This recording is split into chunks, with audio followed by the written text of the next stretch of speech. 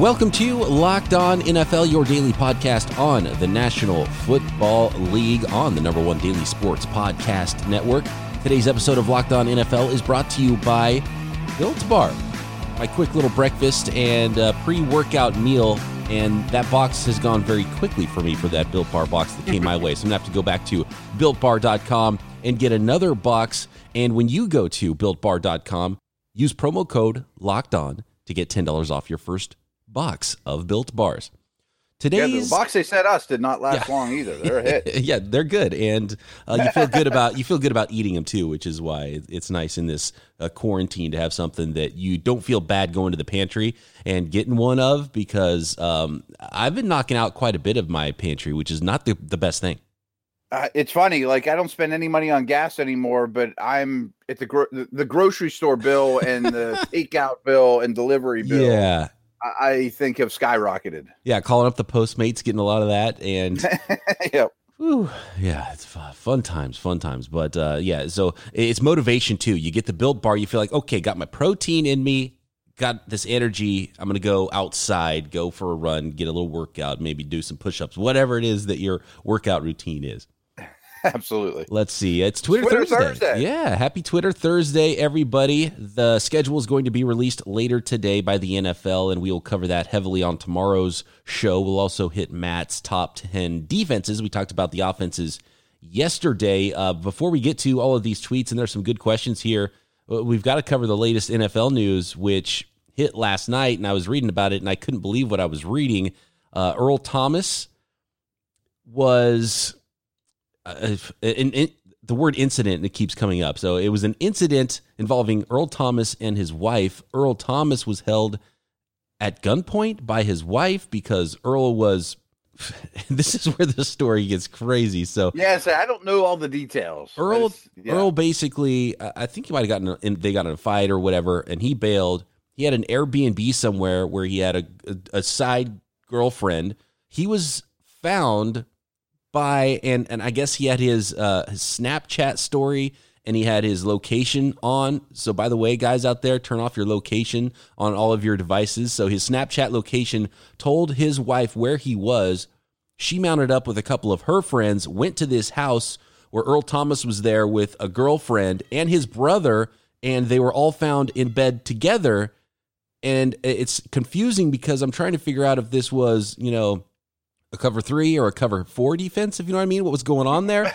This is just a crazy story. She barges in with her friends. One of her friends is filming it, so there's evidence of it. She's holding his gun a foot away from his head, and where the story gets even scarier from there is that she took out the magazine, so she thought it was empty. Her finger's on the trigger, but there is still one bullet in the chamber that she didn't know about. She pulls that trigger. No safety was on or anything. Earl ends up wrestling the gun away from her. He takes one in the nose during that skirmish, and she ends up getting arrested. And thankfully, everybody is okay. Yeah. I mean, I guess everyone's healthy and I'm not in the hospital. Alive, yes. But okay might be a stretch. Yeah. I like the idea. Was it a cover 3? Was it a cover 4? Was there a little cloud coverage with a corner crack? I mean, like there was a lot of different coverages that could have been thrown out there. And I'm not sure social distancing was used in abundance in this situation either. And it's not clear, was that like multiple beds with his own brother in a bed with, I don't know. The whole thing is just, is kind of nuts. The life of an NFL player. If he's doing this on quarantine, what's going on in road trips? What's that? If he's doing this on quarantine, what's going on in road trips? Right. I mean, do you... Just to bring it back to football, do you think there's any chance that there's a suspension or anything like that? I mean, he didn't use the gun, right? I mean, he kind of just got busted being, kind of a scumbag. He was a bad husband and a scumbag, but not anything illegal, not anything against team rules. The Ravens said they became aware of this situation Wednesday night, and she's in trouble with the law. He is not, apparently, so I assume it's going to be the same thing with the team and the league, but still not a good look for Earl. No, not a good look. And what's funny to me, what I thought about when we were talking about this the last couple of minutes was, there's that time period. It's not quite here yet, but it's sort of here where idle football players, almost every headline is bad, where GMs and coaches are just keeping their fingers crossed that, we took that bad character guy 2 years ago in the 4th round, and now he's got a month off and a couple $100,000 in his pocket. Is he going to be good? Yeah. I wonder if there'll be as much of that this year, or is that going to really be cut down too? Are we going to have fewer suspensions? Is there going to be the opposite effect because nobody can leave the house? Are we going to have more, hopefully not, obviously, violence within the household, or more drug use or gun use, or, they don't get to vent? Or I'm curious what the collective NFL rap sheet will look like between now and opening day. Right. And we had talked about this before, where I think, and we kind of talked about it with you and I, is just guys getting too big. And there's probably some guys that have, certain genetics where they're sitting around the house and they're calling in delivery and they're eating, and maybe, and potential, substance abusers could be bad for them too. But gaining weight and guys coming in out of shape. This is going to be a very interesting season once it does get going early on. We're going to find out which teams had the best, I think, group of people that could self-govern themselves and get in the best shape, and veterans that were ready to play, because it's going to be hard for young players. It's going to be hard for rookies, specifically wide receivers and position groups. That's even more difficult now than it usually is for some rookies to get in and play early in the NFL. And then, young players just in general, it's going to be more difficult. Those veterans that know the scheme, know the system, some systems that are fully in place, probably help those teams. So some good teams that we saw in the playoffs last year, maybe less of a playoff, maybe less of a Super Bowl hangover this year because they're already good and they already have a good system going. Yeah, I 100% agree. And I mentioned, what our grocery bills have looked like. I wonder what Damon Harrison's look like. What I mean? He's called Snacks for a reason. Yeah, right. Maybe he's putting on a few pounds without just using him because he's a large man and he's unemployed at the moment.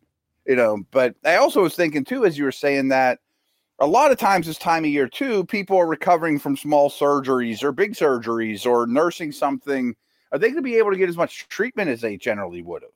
I would assume not. Yeah. The treatment involved with some of this stuff, and when it came to the draft, we saw a lot of players fall that had some injuries and weren't able to get rechecks. I wonder if some teams are going to find some steals in players that do overcome those injuries, and then some other teams drafted players that maybe they didn't get enough of a background on those injuries and might get burned on some of these picks. Maybe some of those injuries are worse, or the player can't recover as quickly as they would have because of the current situation. So yeah, definitely a lot of questions, and we'll probably get some of those answers once this thing opens back up.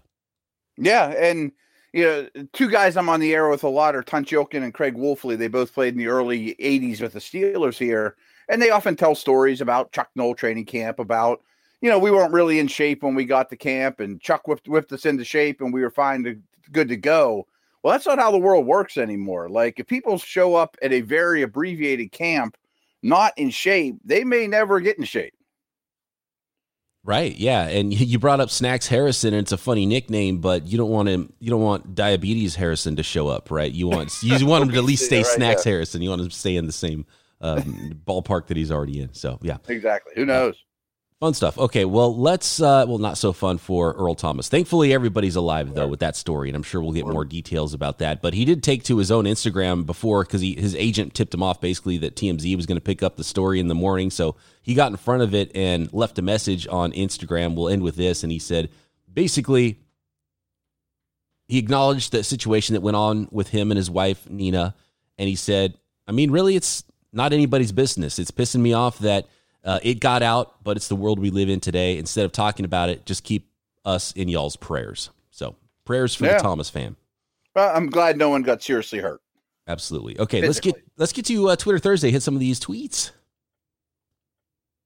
Folks, I want to tell you about the Built Bar. You maybe haven't heard of them yet, but trust me, you're going to hear about them a lot, because they're a new sponsor on the Locked On Network. They sent me a box the other day, and the box is gone. My family just crushed it. So they're going to be a popular thing in the Williamson household. I think you need to check them out too. They're tasty. My kids honestly don't care about the wonderful attributes it's making their bodies. They just want to eat good stuff. And it's a protein bar that really does taste like a candy bar. It comes in 16 amazing flavors. 8 of them are chocolate and nut flavors, and the other 8 are chocolate and nut-free flavors. We know a lot of people have allergies and whatnot. Bars are covered in 100% chocolate, and trust me, around here, my family, especially my wife, they're chocolate connoisseurs, and they certainly approve. It's soft and easy to chew. Built Bar is great for the health-conscious guy. Lose or maintain weight while indulging in a delicious treat. Bars are low-calorie, low-sugar, high-protein, high-fiber, but it doesn't taste that way, trust me. Here's the flavor profile. Like a peanut butter brownie one has 20 grams of protein, 170 calories, only 3 grams of sugar, 3 grams of net carbs. The mint brownie one is 15 grams of protein, only 110 calories, 4 grams of sugars, 5 grams of net carbs. So, folks, do this. Go to BuiltBar.com and use the promo code LOCKEDON, all one word, and you'll get $10 off your first order. Promo code LOCKEDON for $10 off at BuiltBar.com. We talked offenses yesterday, Matt, and you ranked your top 10 offenses in the NFL going into the 2020 season. Jay wants to know, how would you re-rank last year's wide receiver class? And we had another receiver question from James. Let's actually start with this, then we'll go to the draft question. James says, what is your top 5 receiving groups in the NFL? I'm gonna have to think. Let's start with last year's class, if you don't mind. Yeah, sure. We'll I've get a second to think in about front it. of me, and I'm looking at the names. For sure. Only 2 first-round picks last year, 25th and 32nd pick overall, Marquise Brown and N'Keal Harry, but still a really good class after 1 year of exposure. To me, I think A.J. Brown stands alone. Like, if I'm doing a draft of receivers after their rookie year, I'm taking Brown, and I'm not sure who number 2 is. Here are some candidates. I still think you could consider Marquise Brown. I mean, we saw Henry Ruggs go first overall. I mean, he has a trump card that few do. I think your boy Deebo Samuel absolutely is in the conversation for number 2. I think Hardman is in the conversation with Brown. I don't think either one of them would win my number 2 spot, though. Metcalf is almost like those guys, though, except he's 290 pounds or whatever. I mean, he's a giant human being. I know he's not 290. But he's a run real fast downfield guy, but he happens to be huge. So I would take Metcalf over Hardman or Marquise Brown. I know I'm a homer, and I love Deontay Johnson. He can't quite be in this conversation, but trust me, guys, a year from now, when we look at the best receivers in 2019, his name will be involved. I think if I had to pick a number 2, it would be Terry McLaurin after 1 year. And as I look at this list, I also want to throw Darius Slayton out there. And there's 3 guys we didn't see much from last year that I'm very quietly optimistic about. And that's Hakeem Butler in Arizona, Miles Boykin with the Ravens, and your boy Jalen Hurd with the Niners, who maybe he got a little buried, but man, the reports were super strong on him. Oh, also Paris Campbell, I like a lot. Oh, right. Paris Campbell was last year's gadget guy. And it almost seems like maybe if you're reading the writing on the wall, maybe with the way that Indy has gone about this offseason, maybe there's not huge plans for him. That's an interesting one, but I want to see what's going on there with him on the field. With Hurd, it's tough because rookie wide receivers don't have a great track record when they miss or just rookies, period, when they miss their entire rookie seasons. And in February, his back was still so bad that he wasn't even able to fly with the team to the Super Bowl. And they're hoping he's cleared, or he either has been cleared or they're hoping he's cleared soon right now. So maybe we'll see what he's able to do, but a unique player with his short area quickness at 6'4", 220 pounds, and his physicality. He's a running back in the open field, which is, a Kyle Shanahan special with that ability to run after the catch. So he is an interesting one to see what happens when he does get on the field, and there is some competition in training camp amongst 49ers wide receivers. But to me, I think DK Metcalf is the interesting one when you're re-ranking, because he had a pretty high ranking, and even people who didn't like him a lot were still surprised he was there at the very end of round 2 last year. And obviously he was worth a first-round pick now that we've seen him play 1 year in Seattle's scheme. I was asked earlier this offseason how I would rank the receivers pre-draft. So my pre-draft rankings last year versus my pre-draft rankings this year for the class, and shuffling them together. And I like DK a lot, and I would have had DK in the top group with Judy, just right behind Judy and Lamb, and maybe right before Ruggs. But that would be a cluster of 4. And then I didn't like Hollywood Brown as much. I like Ruggs better. I like DK better. How would you shuffle those based on your pre-draft rankings last year versus this year's class? Oh, wow. I still think I'm taking A.J. Brown over everybody, but I also have the benefit of seeing a year. Then I'm going Judy and Lamb. I'm sitting here looking at this 19 class, thinking about my ranks. McLaurin is my 2. Debo versus Metcalf for number 3 is hard for me. Very different, but those would be my top 4. Would I take all those guys ahead of Ruggs, I guess is my question. Probably. But I got to admit, Mims was my number 5 receiver when the draft rolled around, and he fell quite a bit, much like Metcalf. I would take all these guys ahead of Mims. I also had Rager number 5 and Jefferson number 6, and I would take all those guys I mentioned ahead of them. Do you think in the end this year's wide receiver class was a little bit overrated? We kind of talked about this early on. Now that we've seen where they've been drafted, I think there was some really good first-round caliber players, and it was a pretty deep class. But I think once you started to get out of the top 50, it wasn't quite as deep. There were still a couple players like Brian Edwards that slid and a few players on day 3 that could maybe make some noise in the NFL. But I don't think it was quite as amazing as it was being billed. Yeah, I hear you. And it's interesting because I'm looking at both right next to each other. I'm on drafthistory.com with wide receivers up, and I'm sitting there thinking, it's funny, leading up to the draft on this podcast and especially on my Steelers show, I said a million times, boy, teams are going to be sitting there in the 5th round looking at the board going, there's a receiver with a 3rd round grade. We got to grab him. I don't think that happened. I think they got scooped up. I mean, I just think that, 15 or 13 receivers went in the top 2 rounds. And I'm looking at those round 3 guys and beyond.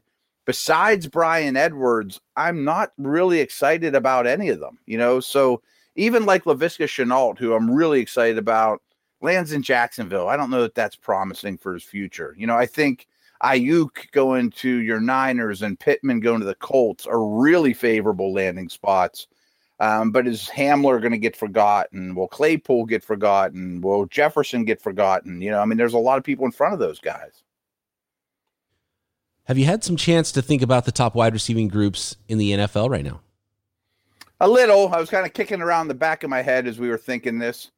Let's do this quick exercise. Okay. Who's your favorite receiving core, not tight end, in each division? And I'll start it off here. I think the Bills in the East. The Bills now in the East with what they have, I could see that. Yeah, I have no problem with that one. There's not a lot going on with a lot of the other clubs there, obviously, which helps the Bills out. It's not much competition. Yeah. Jets are probably 2 even. In the North, I think I'm going to go with the Bengals, but I feel like that's a little bit of a slap to Odell Beckham, but they don't have a 3rd guy in Cleveland. I would still have to say Browns. I mean, Higgins, Boyd, Green. I'm fine with Higgins as a 3. I've always liked Higgins. I liked him coming out. And with Odell and Jarvis, I mean, I'm going to stick with the Browns there. Okay. I'm going to go Cincy, but I think there's a good conversation. There's 4 versus 2, and they may even have the best. They have the best one. I still think Odell's elite. The South, I guess the Colts. Maybe Houston. I mean, if you go Cook, Stills, Fuller, or QT, at least they got 4 capable ones that are explosive. I think Corey Davis and A.J. Green aren't in the conversation. I mean, Chark and Chenault are okay. There's not one there that jumps out. I mean, I love Pittman. I'm big on Campbell, and you throw a healthy T.Y. Hilton in there. I guess I'll go the Colts. Yeah, I think I would edge Colts, and I think I'd still take the Titans group over Houston's now without DeAndre Hopkins. Yeah, I mean, the more I talk through it, A.J. Brown might be the best receiver in that division. Right, yeah. So I'll take that. I'll take the youth in the top. And I still think that Corey Davis is pretty good. He didn't get his 5th-year option picked up, obviously, and he's expensive, I think is why. Maybe if he was a late first, they would have picked that one up. And I don't think he's done. And we'll see, if he sticks there or if he ends up somewhere else. I think there will be a market for him next offseason, though. No, I hear you. I mean, like my favorite team could take him, and I'd be happy about it. Right. The West is all of a sudden kind of loaded, but it has to be the Chiefs. It has to be the Chiefs, but I do like what the Broncos have going on there. Yeah, and the Raiders added guys, too. And the Raiders, absolutely. Yeah, absolutely. And, Allen and Williams aren't so bad in L.A. either. NFC East, I can't give. I think it has to be Cowboys. Dallas. Yeah, it has to be the Cowboys now. Adding CD Lamb to that group, absolutely. Absolutely. That might be The close North, to number one in the NFL. That might be number now. one. Yeah. Of the ones we talked about so far, it's Kansas City and Dallas for me fighting for the one spot. In my head. I'll accept that. NFC North. Nah. I think I'll go the Lions. They might all get the same grade. Yeah, they all kind of have. Like Allen Robinson's one of the most. Yeah, they have a guy and then some question marks. Yeah, exactly. Like Galladay's good, Jones is good, Amendola's does his role. Adams is great. The rest of the guys, bleh. I love Allen Robinson. I think Miller's a breakout guy. They have some other dudes that are okay.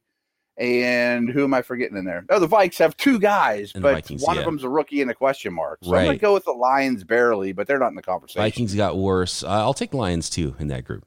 Okay. And please, Allen Robinson. Can we get Allen Robinson a quarterback for once in his career? He made Christian Hackenberg look good, going back to 10 years ago. Can you imagine? He goes Hackenberg to Bortles to Trubisky. I mean, that's right. rough. And he's begging for the upgrade in Foles. Like, come on, man. It's his own fault. He signed in Chicago. He didn't have a chance until Chicago. Right. NFC South is as good as the AFC West to me. I mean, I think Carolina's got a group. I know the Saints have a good pair now. Oh, Buccaneers, yeah. Tampa Falcons Bay have a good pair. I think I'm going to go with Tampa, though. Got to go Tampa. I think Tampa competes for maybe the top spot just with Evans and Goodwin alone. Adding Tyler Johnson's going to work out of the slot, and we're not talking tight ends, obviously, which maybe would make them a slam dunk there with a three-headed monster. They still have, by the way, didn't trade any of their tight ends during the draft. Right. I think they're in the conversation with Dallas and Kansas City. And New Orleans, West. New Orleans adding Emmanuel Sanders, by the way, was pretty big too. I think Thomas is number one. I mean, if I had to rank all the receivers, I think he's the best receiver in the league right now. Wow. Okay. I'm not going to fight you on that one. NFC West. We talked about Metcalf, and you pair him with Lockett. Yeah. That's pretty scary. I like them. I'd probably put them two, though, behind the Cardinals now. You got Larry Legend still. You've got DeAndre Hopkins, a bunch of young guys that are still developing that could prove to be breakout candidates this year. Kirk has already shown a little something. Hakeem Butler had a lost season, kind of like what we talked about with Jalen Hurd earlier. So I might take them number one, actually. Overall, period, in the whole league? No. Just in the division. In the division, yeah. Yeah, I think they're one in the division. The Rams and Niners aren't bad, though. I mean, they're not bottom feeders. Yeah. But, yeah, I think Hopkins carries a lot of weight there. And Larry's still good. So I'm going to go – I'm still Chiefs versus Cowboys for number one. Chiefs, Cowboys, Bucks. That's the top three, right? Yeah. I wish the Bucks had a better third. Right. No, yeah, I agree. I agree. So pretty strong. Yeah, not bad. We did it. Okay, cool. When we come back, more enough wide receivers, more Twitter Thursday next. Guys and gals, start the competition today with people important in your mom's life. Mother's Day is her Super Bowl, so celebrate this Mother's Day by scoring her favorite gift of the day. Your mom will be able to travel in her mind to exotic India, sample the food, and laugh at the perils of raising a teenager in 1950s India through a new book of fiction called The Henna Artist. By the way, it's Reese Witherspoon's book club's pick for May. Then anytime in May, post a picture of your Mother's Day recipient holding the ebook or book on Instagram or Facebook and tag the author at the Alka Joshi. A donation of 4 meals per post up to 10,000 meals will go to Feeding America. So guys and gals, buy The Henna Artist today at your favorite bookseller, including Barnes & Noble, Amazon, Walmart, Costco, and Target, and make mom the ultimate winner in your family. Matt, this one might come from someone that is either related to you or you know very well or you paid to tweet this. This is from Adam Crowley. He says, Matt, what's it like to be devilishly handsome and also such a football savant? Yeah, he's a local radio guy that we do a lot. I'm a regular on his show. He's got drive time. He's a good dude. He actually, we went to the same high school, which is total coincidence. He's a lot younger than me. Just had a baby. Adam's a good dude. Coincidentally, well, not coincidentally, actually, I hooked him up with a job. he was the first ever host of Locked On Steelers, and then he just got too busy around here and had to give it up. So there's a little connection there. Okay. But he was buttering me up, and then he sent me a text a minute later saying, "Hey, can you come on the air with me today, 5:20?" I'm like, all right. He said nice things. A verified account called you devilishly handsome on Twitter. You have to go on the show now. Absolutely. And Adam and I have had quite a few beverages at training camp and whatnot too. He's a good dude. George wants to know, Dallas, who we just talked about their wide receiver group, he said seems to have great luck with quarterbacks without investing high picks in the position. Romo, undrafted free agent, Dak, 4th round pick. They've had great quarterbacks all throughout their history, while some teams have never had even one. Is this a skill? Sorta. I mean, there's vast amounts of luck involved, obviously. But they're structured like no one else. I mean, their owner is their GM. So it's not like the GM loves a guy and he has to go clear it with the owner, and the owner's like, well, you used a 1st-round pick on this quarterback last year. You got to play him. So there's a link that's gone in the chain of command, I think, that helps, matters. But, again, a lot of it comes down to luck. I mean, they didn't look at, much like the Patriots, they didn't look at Brady and Dak and say, these guys are going to be franchise quarterbacks. I'll wait to the 4th and 6th round to get them. I mean, all reports were they were in love with Manziel. They were in love with Paxton Lynch. They were in love with Cook, the Michigan State dude. And they had really high grades on those 3 guys over that course, that year or two worth of drafts, and just didn't happen to fall into them. So that could have gone vastly different. But I think there is a skill might not be the right word, but to have ownership stamp, hey, we're going to play Romo over Bledsoe. Hey, we're going to play Dak over Romo. Like a lot of organizations wouldn't have had that door even open. I think organizational philosophy of they're trying to find a quarterback, and I think there is some talent to it. There's obviously a whole bunch of luck, and there's consistency in the front office, I think, which is pretty key. So you don't have like a new GM, new scheme all of a sudden, and then this GM or the GM that's here now didn't draft the guy who's the quarterback now, so they're constantly turning things over. So stability, I think, is maybe part of that. Yeah, I think you're right, too. And from what I understand, like Parcells pushed hard for Romo, and Parcells carries some weight, right? Yeah, literally. But yeah, exactly. I hope Bill Parcells is doing okay during the quarantine. Mm-hmm. Tyler says, are there any prospects drafted over the past few seasons that you were really high on that ended up busting? Tyler says he thought Corey Coleman was going to be the next OBJ. Wow. I'll throw one out there. I really liked Jordan Matthews coming out, and he had some nice seasons early on with the Eagles, and then kind of got injured, and then his career sort of fallen off a little bit. I just like the size speed combo. He ran 4.4s at the combine, ran after the catch. I thought he was a high work ethic guy, so I thought he was a high upside, high floor guy. And it turns out that, just a little bit sluggish in and out of his breaks now. He was a slot only guy, and you learn from that kind of a thing. Do you remember who was the running back for that the Giants drafted in the 4th round like 5-6 years ago? Like Andre Williams? Andre Williams, yes. Andre Williams is what I learned a big lesson with Andre Williams. I loved him in college because he was so powerful, but also really fast. But he was so stiff, and it was like, okay, you can't be that stiff in the NFL and have a big time career. And it was basically like he was catching the ball as if his hands were taped up too. So he had rocks for hands, which was, just you learn some lessons when you miss on guys. And then there was another guy who was the opposite of that. Ryan Moats, who I loved coming out of Louisiana Tech, and I thought, he was Barry Sanders light, and he was the opposite. He just wasn't big or thick enough to carry a load and have a big role in the NFL, and he wanted to beat everybody with quickness and juke everybody, and you can't do that in the NFL either. No, those are good ones, but they're not early picks. Right. Like I'm actually still on drafthistory.com, and I'm just kind of pulling up top 10s year after year. I was really high on Kevin White. I watched him a lot at West Virginia, and he had some injuries, and I'm not going to totally blame myself that I missed that one, but big, fast, really good after the catch. I think just about any year he would have gone pretty high. A name that's popped up a lot lately that I was pretty high on coming out of the draft was Deshaun Kaiser. And I'm not gonna. He is a bust. I mean, he's officially unemployed right now. But boy, did I feel bad for him the way that Hugh Jackson, jerked him around his rookie year. Like they did nothing to grow that flower at all. I mean, so that didn't help. But he hasn't helped himself either. Obviously, that's the problem with evaluating too. Is you can be right about a prospect, and then they can be in the worst possible landing spot, or they could get hurt, and that could derail their career. So there's a lot of ways that things can go bad, even if you have the evaluation pretty much right. Yeah, and I'm not saying I know more than anybody else. I'm just scanning these first rounds in kind of like this 2004 to 2006 neighborhood. And I'm not seeing a name that's just blowing me away of, wow, I missed on that guy. Here's one that everyone in the world missed on, including me.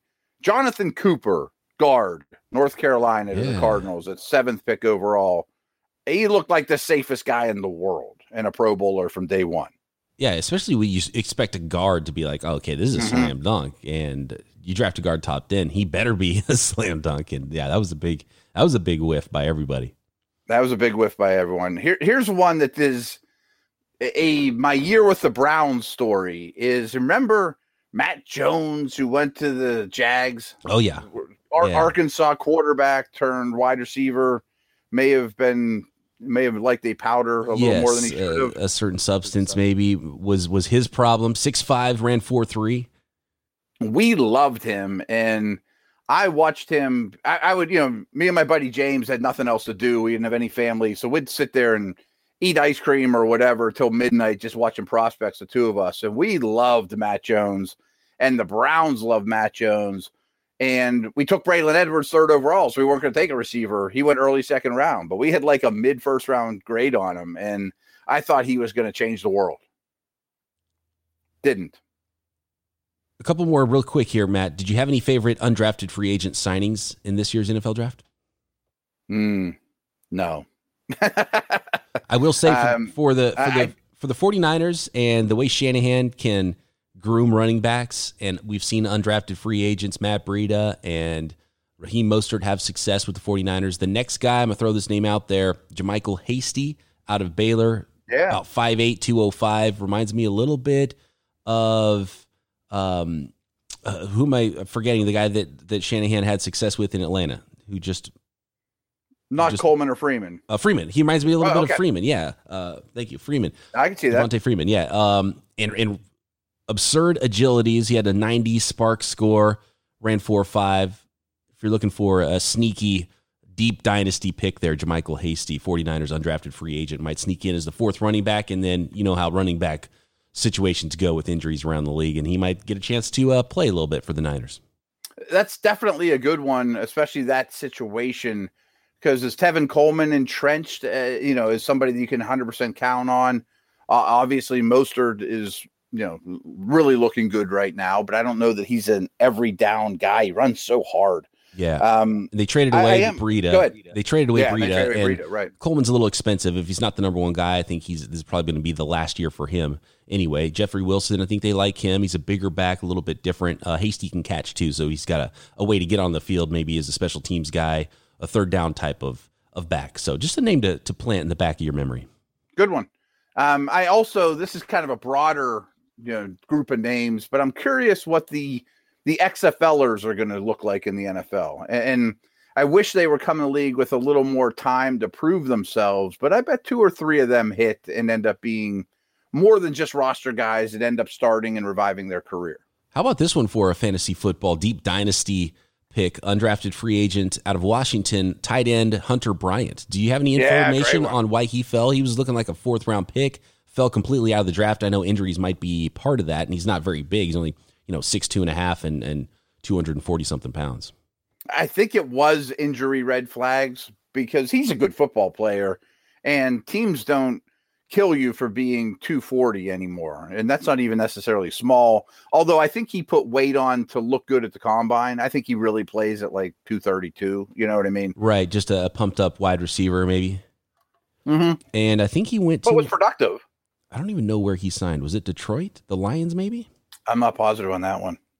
I'll look into it though, because he still has a chance. I mean, like your team picks up a brand name dude like that has injury issues, put him on the practice squad for a year, that could pay off. Detroit Lions. Yeah, they picked up Hunter Bryant spot. after the draft. So good one. Real quick, I want to end with this. This is our friend Me. He said, I loved your conversations with Mike Sando. Will he ever be back? Yes, I miss talking to Mike Sando. I think we should get him on sometime soon. Yeah, so we'll definitely reach out. I will reach out. Sando's awesome. I just was digging into his latest article on The Athletic. He does, any of you that have listened, you know he's very dialed into executives and people in the league. Well, his latest article on The Athletic is all 32 teams with a ton of quotes and impressions of their draft class from people within the league. So Sando's the man. Oh, we got to get him on soon because I want to hear about that article. Yeah, absolutely. He's so dialed in. I love hearing his quotes, and he's got great access to executives and GMs around the league. Absolutely. Yeah, he's a real class act too. All right. Tomorrow, Matt Williamson's top 10 defensive units in the NFL, and we'll go over the NFL schedule release for 2020 right here, Locked On NFL.